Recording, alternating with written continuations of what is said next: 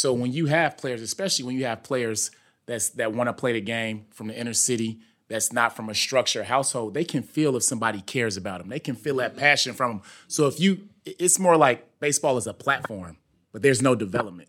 So if you go in and it's like, hey, showcase your skills, but it's like, I know I'm athletic, but it's not translating. Show me. Well, we don't have time to do that. All right, well, you know what? I'll go play football and basketball because those coaches are showing people how to play basketball, how to play football. Hey, it's Breaking Barriers, the diversity, equity, inclusion, and belonging podcast. We're here for real talk. We're not afraid to go there, and we want you to come away emboldened and energized to take action and make change. We believe our diversity, our differences, when joined together by a common set of ideals, makes us stronger. When I set out to help someone, it is my intention to do just that. I'm not trying to do anything other than meet somebody at their humanity. Your world has changed, but your dreams shouldn't have to. That's why Kirkwood is your next best step. With affordable, flexible, and close-to-home options, now's a great time to start or finish your Kirkwood degree. Learn more at kirkwood.edu/findyourfuture. Displaced or discouraged at work? Kirkwood can help you learn a new skill or totally reinvent yourself for a brand new career. With so many flexible and affordable options, you can get back on track fast. Learn more at kirkwood.edu/findyourfuture. Let's go. Florida now, I did it. Let's get this on tape. We'll go around. Name, what team you're from, and what you do right now outside of baseball and why you're here, and then we'll get into some conversation. Just quick intro to yourself, yep. Okay. If we did bios, we'd be here for another hour. I got you. All right. Preston Wilson played 10 seasons, 9+ years in the major leagues, bumped around, won the World Series in 2006 with the Cardinals, All-Star in 2003. Ray Burris played 15 years in the big leagues. This is my 51st year in professional baseball. And right now I participate in developing young men and women and being the best they can be. Michael Tucker played 13 years in the big leagues. Did not win a World Series, Preston. Yeah, I think y'all beat us that year. Yeah, he is. Yeah, he is. We let them win. Helping young kids all over doing camps, clinics, doing lessons. Just trying to be included. Marcus Nettles, I played 9 years in the minor leagues. My strongest accolades would probably be winning a College World Series 2 times at the University of Miami. And I'm currently a state trooper here in Illinois. And I run the Marcus Nettles Project, which is a foundation that helps the community, youth, and police. Very good. Well, let's start off there, actually, because I stalked a few of y'all. But black man, baseball, law enforcement. Let's just be honest, you don't see a lot of us in those positions. So talk to me about your work and how baseball has helped you inside and outside of work and how that applies to the kids that you help. Well, I was talking earlier to Marlon about this. I've seen the structure of baseball and the state police is a very similar format as far as minorities being involved. State police is about 7% black. Baseball, those numbers are very similar. And it's just interesting navigating and doing some of the things that I do to help the community. And one of the main things, I want to do is being, as far as being a police, is stand in the community that I grew up in and being that extra police officer it's the extra black person that's in the community, because there's not a lot of us that don't want to do the job. But I'm from a family full of law enforcement, so I feel like I know how to navigate it better and I understand both sides. So, you mentioned the numbers. We talked about this in the last group too, is how do we get, we know there's always the verbal push, we want to get more black players, right? How do we actually get it to happen though? Because we've had that verbal push now for a while, right? And at one point, when I was a young kid, the numbers weren't the same. And we've seen more Latin America players and a transition there. But how do we get past just the words, we're going to do it, to where we actually are doing it? I'll make it long story short. The answer is money. And I'm going to take you on a little time travel. The numbers have changed over the years, and there's a lot of factors. Some of them were well-meaning factors that ended up being detrimental to the black baseball player. Number one, when schools integrated, the athletes came but the people who did the instruction did not leave. So those coaches that were at those black schools, those administrators who was at those black schools, did not get jobs in those integrated schools. They ended up being janitors. They ended up having to go be shoe salesmen or something else. They didn't become teachers, vice principals, principals. So you lose that empathy for the black ball player, which also turns the black ball player away. Title IX, which made colleges, gives the same number of scholarships for women's sports as men's sports.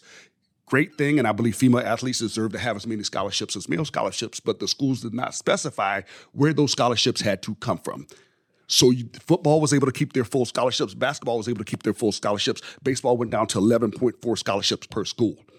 That loses black athletes. A black athlete can go to mom and dad and say, hey, I can go to a semi-whatever school, get a full ride in football or basketball. They can be the best baseball player on their team and can still only get a half scholarship at best at any school in this country. Michigan did something a little bit different a few years ago where what they did was they gave the full scholarships to the players that needed it and the other players had to play their own way. It was a big deal because you saw 4 or 5 black players in college on the field at the same time. I don't know if you remember that in the College World Series. Well, a lot of those guys are from Chicago. Right. So from that So program you saw at that. University of Michigan. So, Right. yeah. So what really the answer is money. You have to, at every level, incentivize black players to be able to play the sport because they can play basketball and football for free. They cannot play baseball for free. Mm-hmm. Who do we talk to make that happen? Like, where do we go to grow more of that? Because baseball is America's sport, so you would think that is... Well, we have to remind people that African Americans are Americans as well. So when you look at the college level, you look at all these coaches. I actually wrote an article on this years ago. I believe it was in 2018, 2019, out of 301 NCAA programs, there were 13 black head coaches. That's including HBCUs. 7 of those were the HBCUs. You had 11 part-time, fully paid assistant coaches. So now if you break that down, 300, roughly 12, what's your percentage? That's not a mistake. And a lot of these are state-funded schools. So you're going to tell me out of all the qualified people in the world to be a head coach in college baseball that somehow only 13 managed to be a head coach in college baseball? Colleges, how we need to talk to people and acknowledge these things because these things are not an accident. These things are not an accident. When's the last time you saw a black catcher in baseball?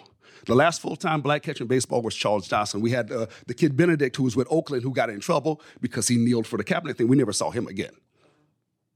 When's the last time you saw a pitcher who wasn't an ace pitcher in college baseball? What does that mean? That means the people who spends the time with these players are choosing to choose someone who looks like them rather than deal with someone they may not understand, may not have an empathy for. And to Preston's point, pretty much, I know Preston, myself, playing baseball, when I was coming up, I saw people that looked like me. So if I saw people look like me, I felt comfortable playing the sport. Now, if you look at it and the numbers are down, you can probably name a handful of black players that are out there. So how do you get those players to want to play a sport when they don't see anybody that looks like them? Well, I can go play football, and I can play basketball, and I see people that look like me, talk like me, and probably came from an area just like me. That's important. You can put your hands on somebody. You can touch somebody in your neighborhood, in your community who does that thing that you may be thinking about doing. We talk about that in our world as consultants in the business world a lot. We need to see leaders that look like us. And baseball is no different. So, we one of the even heard, things, Anthony, we even heard in the last group that a lot of the HBCUs, even the players on those teams are not black players. Because you can't get a full ride. You can't get a full you ride. can't get a full ride, right. One of my, yesterday I run a program that works with justice impacted individuals. And I had 3 very successful black men. We were they're a focus group for the program. All of them business owners, doing extremely well now. You would never guess, but all of them went to prison, right? Like we're Midwest right now. So I'm from the state over in Iowa, right? So deindustrialization leaves, people don't have jobs, there's a lack of opportunity, all the things. And yet they've been able to overcome. But one of the things they said was, Joy, in our community when we were growing up, the popular people and the people that I saw was drug dealers. So that's what I knew, right? I saw drug dealers, and so that's how we all ended up getting caught up. And so I love that you talked about that people can't put their hands on that, because I think that is so important. where do we start though? Like I would love to hear from you all. Like we know resources. Anthony will tell you, I'm a money girl. Like people are like, well, it's more than just writing a check. It starts with the check though. Talk to me about the check first, and then we'll talk about other stuff. And so where else can we start? I believe it becomes with, first of all, acknowledging what the real issues are. We do a lot of talking about things, but until we get everybody that's in this conversation room to admit that the truth is the truth, it becomes this abstract idea.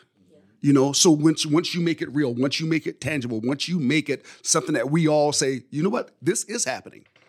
You know, just like when's the last time you saw a black catcher in college? The head coach in college spends the most time with the catcher. Mm-hmm. So that's the person he's got to communicate. That's the person that he trusts to put down the signals when he's calling that game. So we have to acknowledge that these things are real. So I think first it comes with acknowledgement. And then we have to go out and find the places that people who actually care, not just lip service, people who are willing to put their time as well as their money into making this ideal of baseball having all the best athletes available to it to become the best sport it can possibly be. So we've talked to some other players, and so the conversation with the other group, very, very important. It's the money, right? And the feedback is we don't have seats at the table. So we're not in positions of decision-making powers as black men or Latino men. We're not at the table. And so my question is, how do we get to the table to be able to make those decisions? It takes the right heart, in my opinion. Mm-hmm. If you don't have the right heart at the table, the right heart is not going to invite the other heart that needs to be there. Yeah. If you got a bad heart, he don't want a good heart, in my opinion. Now, Preston alluded to something a few minutes ago, as well as you guys. When I came along in the 70s, every major league club, and there was only 24, you had 6 to 7 black athletes on every club. How many do you have today? Yep. One, maybe two. Yep.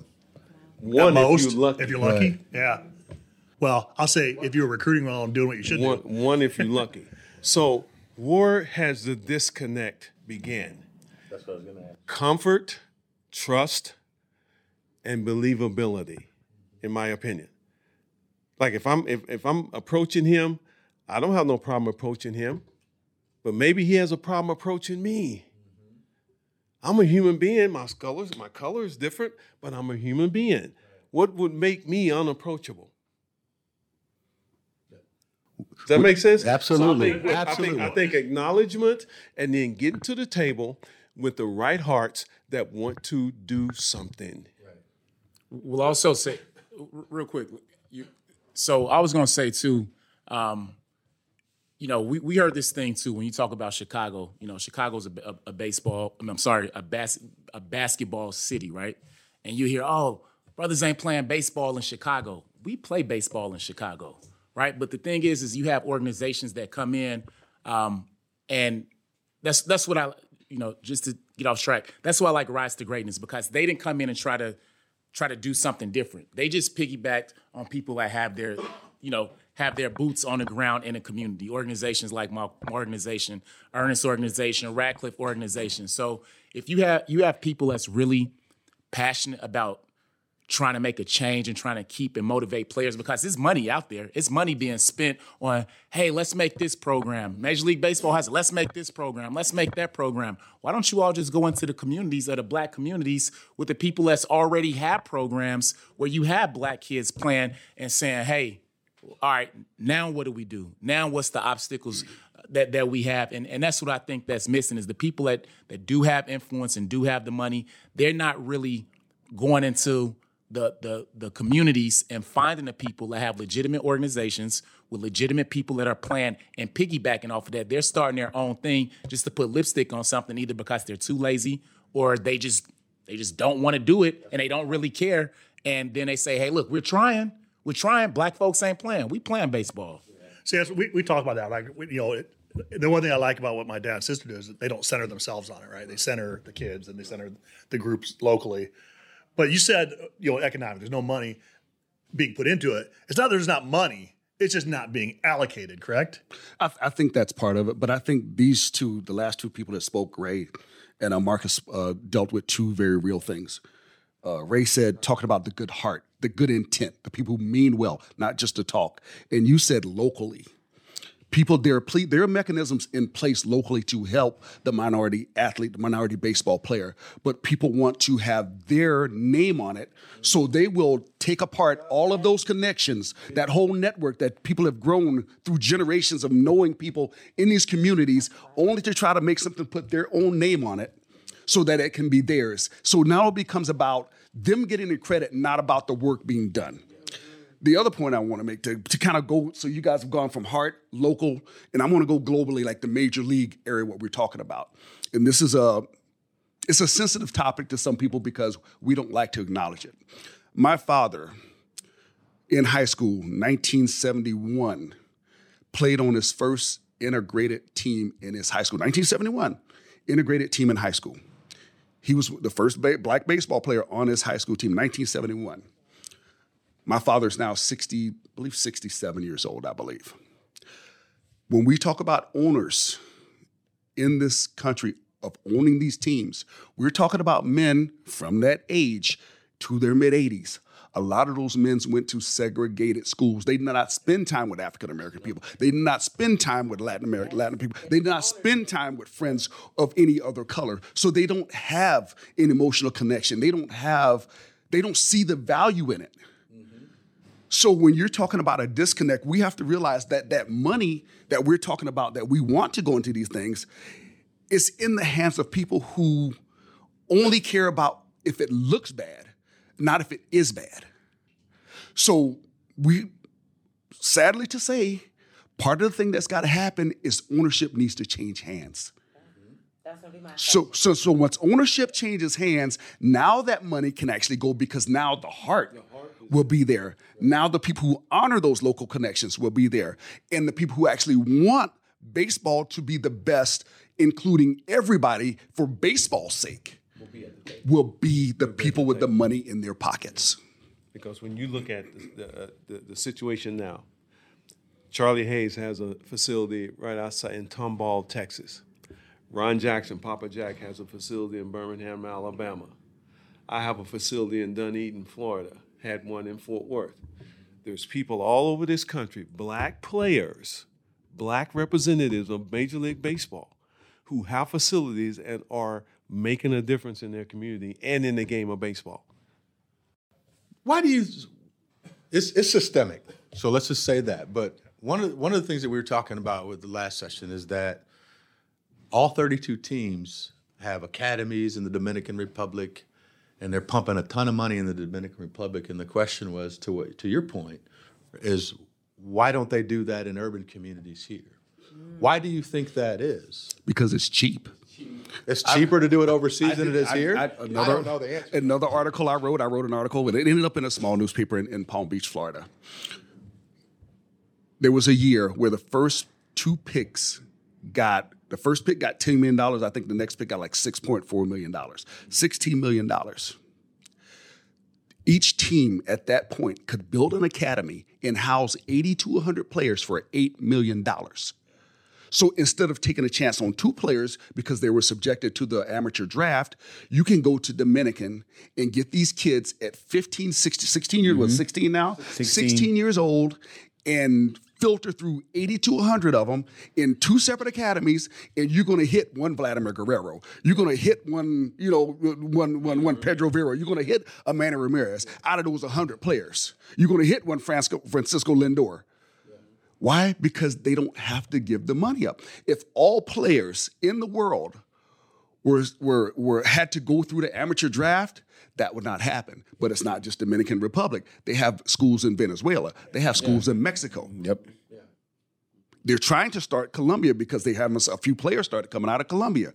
So all of these countries, they can go and house, and they say these English classes, yeah, they teach them English, but it's not like they're not really immersive English classes. They learn rudimentary English at best. Mm-hmm.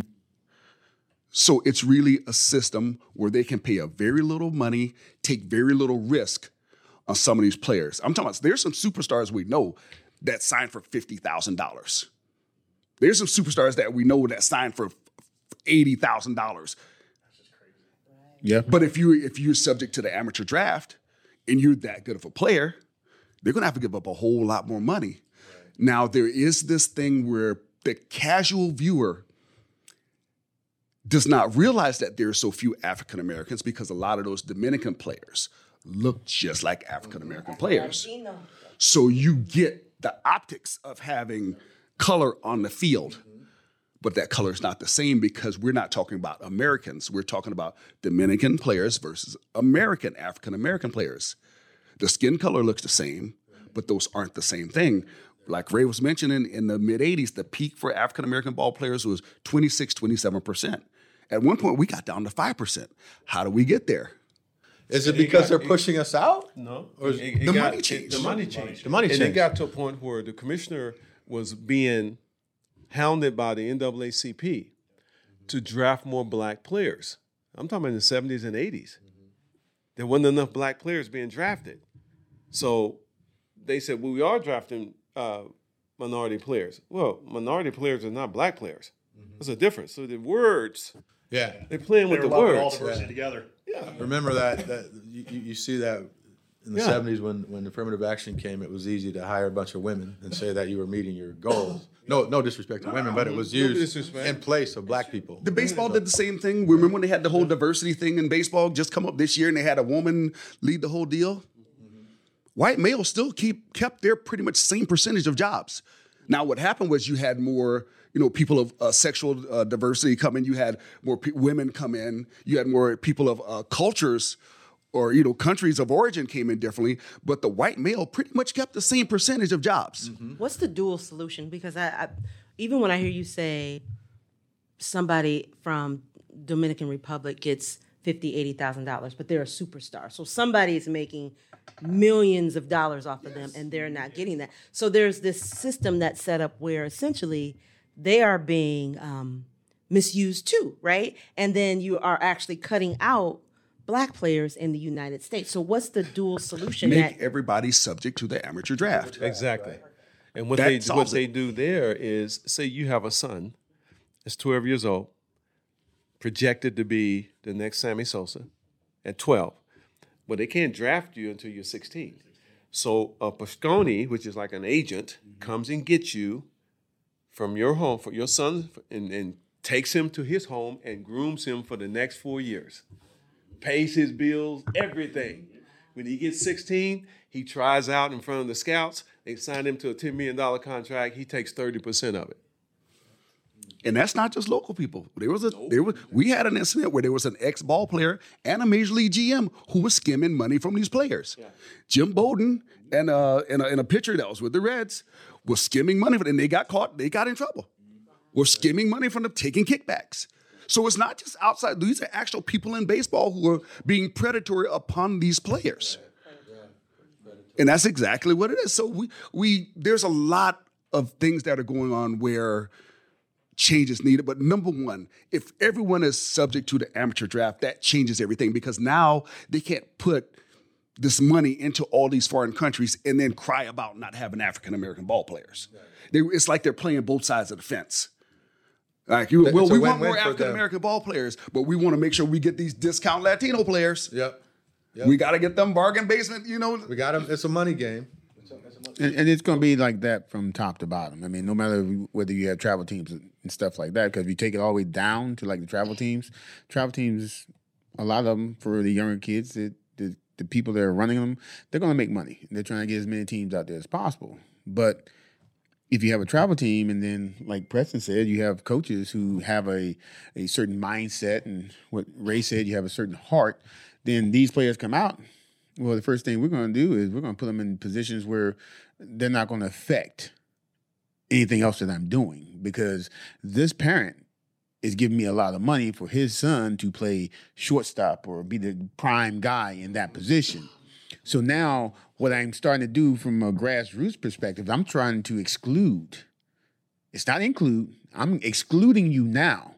So I'm slowly going to push you out to where now you're going to go to play football because I can go and play football, like Preston said, and I can spend $50. I can give me a football, a top, some shorts. I'm going to go play. Only two of you. And with baseball, this guy has a $500 bat. and it costs him X amount of dollars to come and do these tournaments and do this and do this. Next thing you know, you're sitting there going, I can afford this.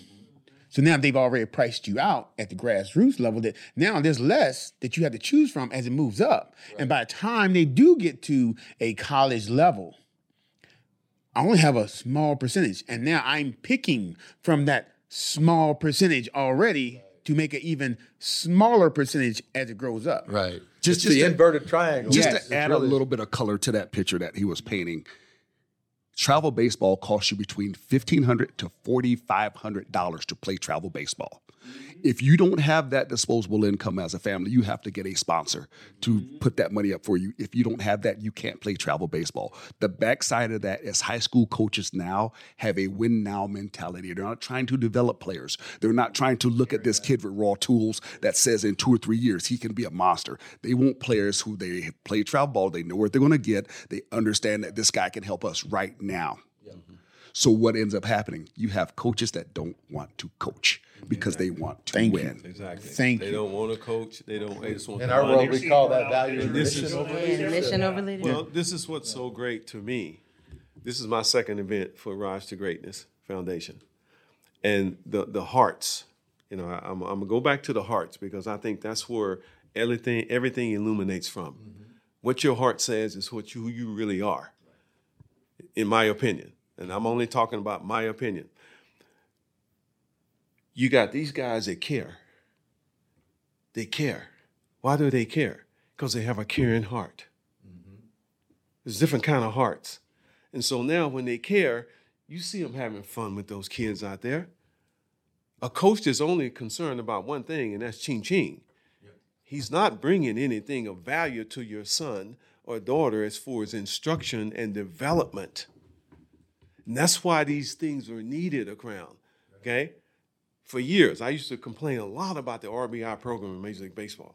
It wasn't a program of substance to me. It really wasn't. Just transactional program, right? And I'm an ex-Major League player, and I hate to say this, but it ended up being a glorified after-school care program instead of a real indulgent baseball, immersive, teaching you the game, teaching you the minutia, the ins and outs that the Major League Baseball players are trying to pass down through that. It became a glorified after-school program is what it became. And to piggyback on what they're saying about development, that's the thing with baseball is that it's like a money grab. So when you have players, especially when you have players that want to play the game from the inner city, that's not from a structured household, they can feel if somebody cares about them. They can feel that passion from them. So it's more like baseball is a platform, but there's no development. So if you go in and it's like, hey, showcase your skills, but it's like, I know I'm athletic, but it's not translating. Show me.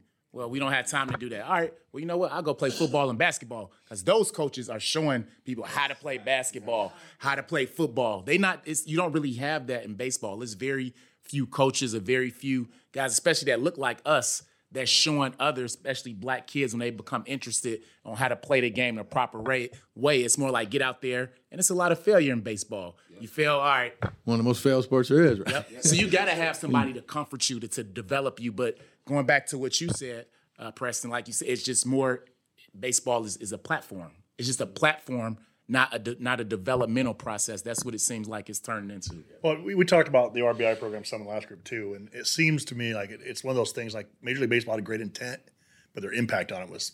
Yeah, the intent was there, but the substance and how they were going forward with it may have gotten translated or lost somewhere in the process. I don't know what the original intent was. I wasn't there when it was formulated. I just know I was part of it as a player, as a coach, in the camps that they were having. And I'm looking at this and I'm like, this feels transactional. What are they teaching? We have to understand that it's all a relationship. It's all a relationship. So if I tell you, I love you, we gonna be together.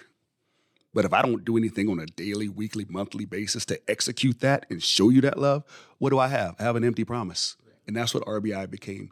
It became a bunch of words without actions that actually followed toward to execute what it was meant to be. I don't love it, but I love it because it validates the passion for the work that we do. We talk a lot about, in business, in the business world, and baseball's a business, we talk a lot about valuing the mission over leadership. You can't have leadership without a heart. But I can do a spreadsheet all day long, and I can do analytics in baseball all day long. So I really appreciate you all are collectively saying what you said, and it's about the heart and the relationships. So when you make it a business, what's the business about? It's always about people. It should always be about people. It should be about people. But what is business? Money. Thank you very much. Thank you. Thank you. So at the end of the day, we still talking about money. We talked about everything else. We talked about the heart, but the heart has to come down to business. So at any business, they're going to say, I need to make money. So when you have people who are in the position to make money, and I can make money off of something, why do I want to put something into somebody and give them the heart when I'm trying to get dollars in my pocket? Yeah, but it's a manage. And I used to always say, and you're so right, and maybe you all can speak about why Rise to Greatness is so important to you and what Jerry does, because it's easy as a CEO, I want to spend $1 and make $2. But can I spend $1 and make $1.90? Well, I'm here, and I'm gonna tell you I'm here because of Marcus Nettles. I was a Marlins player, and we went to University of Miami, and he was a player there, and I got to meet him there as a young kid. And being a major league player coming to college, you could tell that they're like, man, because we were where they were trying to get. But I see the work you're doing right now, Marcus. I couldn't be more proud of you. I couldn't be more proud of you because I saw where you were. I knew what you were trying to do. I saw you persevere. I kept tabs on you every now and then. All the kids, love it. But to see what you're doing now, I want to hear from your mouth. How can the people in your area help you accomplish what you're trying to do? So as far as the people in my help me accomplish what I want to do, I mean, to continue to support my efforts of what I'm trying to do. So my main goal with the Marcus Nettles Project is I want to get Black kids access to resources, because I know I have a lot of resources from playing at the University of Miami, being around the people that I've been around, and then being in the environment I'm in now with law enforcement. So that's my main thing, is to get the Black kids that's playing baseball, is to not only have a chance to interact with people that look like me and let them know that they can play baseball, but if they don't make it in baseball, there's also other things that they can do to help change their environment. And I think it's very important for that to happen. But to go to what you're saying, that's what people can do around in the Chicagoland areas to continue to support the organizations such as my organization, Rise to Greatness. You have Black Baseball Media, those organizations that are actually in the community that are doing things with the kids to help them get to where they want to get to, or to just get out of all the things that are going on negatively. Do you have Chicago. like a website, or you have a PayPal, a Venmo, where if anybody that hears this and they want to say, hey man, I'll send you $30. Any way they can help, if they want to, how can they help you? How can they send you somebody to get you help you do that? MarcusNettlesProject.com. That's where I was last night. And we'll put links. We videoed these two, and when we post, we'll put links to all that stuff. How long have you been doing it, Marcus? Since 2017. So for about organized since 2017. So I like the part you said too, like Rise to Great. I remember when my dad first started wanting to do a foundation, is like the RBI program. He's like, the last thing we can do is go into a community, give them some gloves, give them a little baseball, and then leave and never come back. And because again, we just talked about it, you see that, and it's like you can't. It's just check the box. Yeah, great, we did it. I think that continual community ties with, like you said earlier, programs are already there. Use the programs already there and build them and help them grow with whatever resources they need. And I think that is just where we get to where we need to get. And it's long-term. Yeah. Well, a long-term engagement too would help. We talked about, business being, strictly turning to dollars, right? The bottom line is making money. But that's a quick turnaround. If you make the business about relationships, then it turns into the money as well. But it's just a longer time it gets to. But that's the long game. Everybody wants immediate, right? That's today's. Yeah. But it goes. I'm just No. You're right. You're right. It's the long game. But everything is quick right now. So what you're saying, people are like, oh, I want results right now. But going back to baseball too, if you want to build those relationships with the black community and find the next Ken Griffey, right? Find the next Michael Tucker, Preston Wilson. You're not finding these guys. You're trying to make these other players that don't even look like us the next 5'2" athletes and say, oh, black kids ain't playing. You know what? Build a long-term relationship in the black community. Go to the people that already have things intact. Invest like you invest in the Dominican Republic. Find people out there like Rise to Greatness. Guess what? That long-term relationship, aside from I think what you all said about the amateur draft going, I mean, that's awesome. But aside from that, if you're going to do it like that, invest in these communities locally, and then that long-term relationship is going to translate to dollars because you're going to get that next superstar black athlete, that next product to be out there. Because we didn't stop being athletic. No. You might have stopped investing, but we still fast. The people that have the power to make those decisions, though, how do we get those people? Because, again, if you were all sitting there as owners, this would happen, right? I mean, be honest. If people that looked like you all were coaches, managers, owners, this shit would already happen. Well, how do those older guys get to the legitimate people if they've never been around them? They may get a good salesperson, and they may not check all the boxes or investigate as much because they don't care enough. So they hear a good sales pitch from a minority person that may not be in the neighborhood or may not have a background in baseball and be like, you know what? He sounds good. Let's hire him. And then finds out nothing's going on, right? Right. So the check. I checked that box. Right. Why not really do some due diligence like you would if you was interviewing somebody to be president of your company? Then you're going to do some due diligence. Right. Then you're going to look and say, well, let's do X, Y, and Z. Oh, let's do this. Oh, let's do that. Guess what? We can't hire you because of this. Do the same thing as opposed to saying, you know what? We're really getting pressure about not having minorities and doing X, Y, and Z. Didn't Mike sound good? You know what? Let's just hire Mike. Hey, guys, we did it. We got somebody. Yeah, that worked. Yep.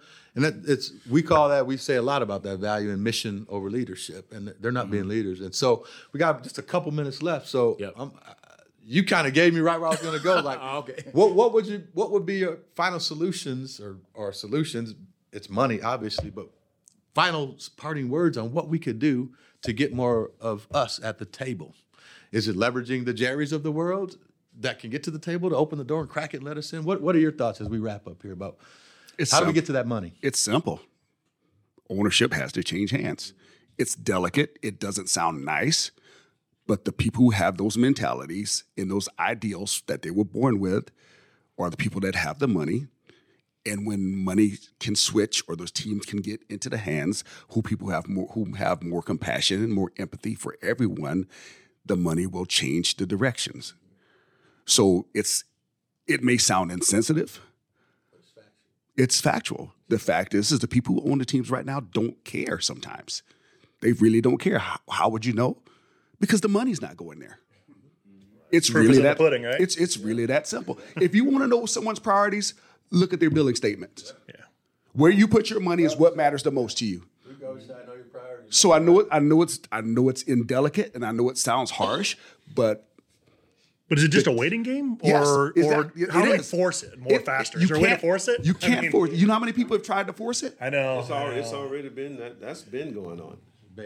Well, and bottom line, the generation coming up, they care about people having heart more, right? Like they're not as built on, like you had all these people that would take less money to be able to work from home and have more time off. That is changing. So literally what owners need to understand is if I have an option to work for Joe Schmo who only cares about money and bottom line, and you now have a company and I feel like you care about people and you care about me and developing me. Remember we had Robert Smith on, my mentor? Mm-hmm. He came from Dallas, Texas to Iowa, which had never heard of it because he went to work for the man. And I think they need to understand that too. I want to work for the person that sees me, not sees a dollar sign. Yeah, but you're only going to have that when you have people of like ideals working together. And I'm not going to hire you if you're not thinking like I think. I'm only going to hire the person who thinks like I think. Why am I going to bring you in and you are contradicting what I'm trying to go against? So it's like what we're talking about. The money will change when the mentality changes. Yes. And I will say this on a very basic level. When we talked about, African Americans in this country, The civil rights movement did not really gain any ground as far as real momentum until those kids from Berkeley started caring, and you started seeing dogs getting sicked on them when the Freedom Riders got killed on that bus. That's when the sentiment started caring, because no oppressed people has ever stopped themselves from being oppressed. So when you talk about African-American people in baseball who want to get being more included, you had to have someone else on the other side say, this is wrong and we need to change it. So maybe the children, if those teams get handed down from those owners, they may have more compassion, they may have more empathy. But right now, that current group in there, it's just not there. And we could talk about it till we're blue in the face, but the facts are the facts. Is there honest hope that that'll change? Well, I think I don't know. Here's my honest hope: the facilities that are already in place from the black ownership who are developing kids in the inner cities. Jason Hayward just added a place here. I don't know where it's at. I've heard about it. Yeah, I know. Yeah, Charlie Hayes has his place. Herm Willingham has a place. Papa Jack has a place. So these are the establishments that are in place. Start developing and bringing good athletes. Chet Lemon has a place down in Florida. You start developing out of those facilities. Then all of a sudden, everybody wants to jump on the bandwagon. Yeah. Well, I want to thank you all. Thank you all for your time. I know we're about wrapped up here. Appreciate the work. I want to give a special shout out to our presenting sponsor, Kirkwood Community College, and definitely our silver sponsor, Rise to Greatness, for making this happen. You all have said it. Jerry and Rise to Greatness are people with hearts, and that's why you're here. And so we hope we can spread the wealth as much as we can about what you're doing. And we appreciate the voices and the honesty. And that's what matters. And so, any last words, partners? No, thank you all. No, thank you all for your honesty and candor. I mean, I know that it's not the easiest conversation because you keep having to have it. But eventually, hopefully we'll get more people to listen. So, bottom line, advancing equity is not a one-year project. It's a generational commitment. There are too few people in the world willing to be the domino, too few people willing to take that far.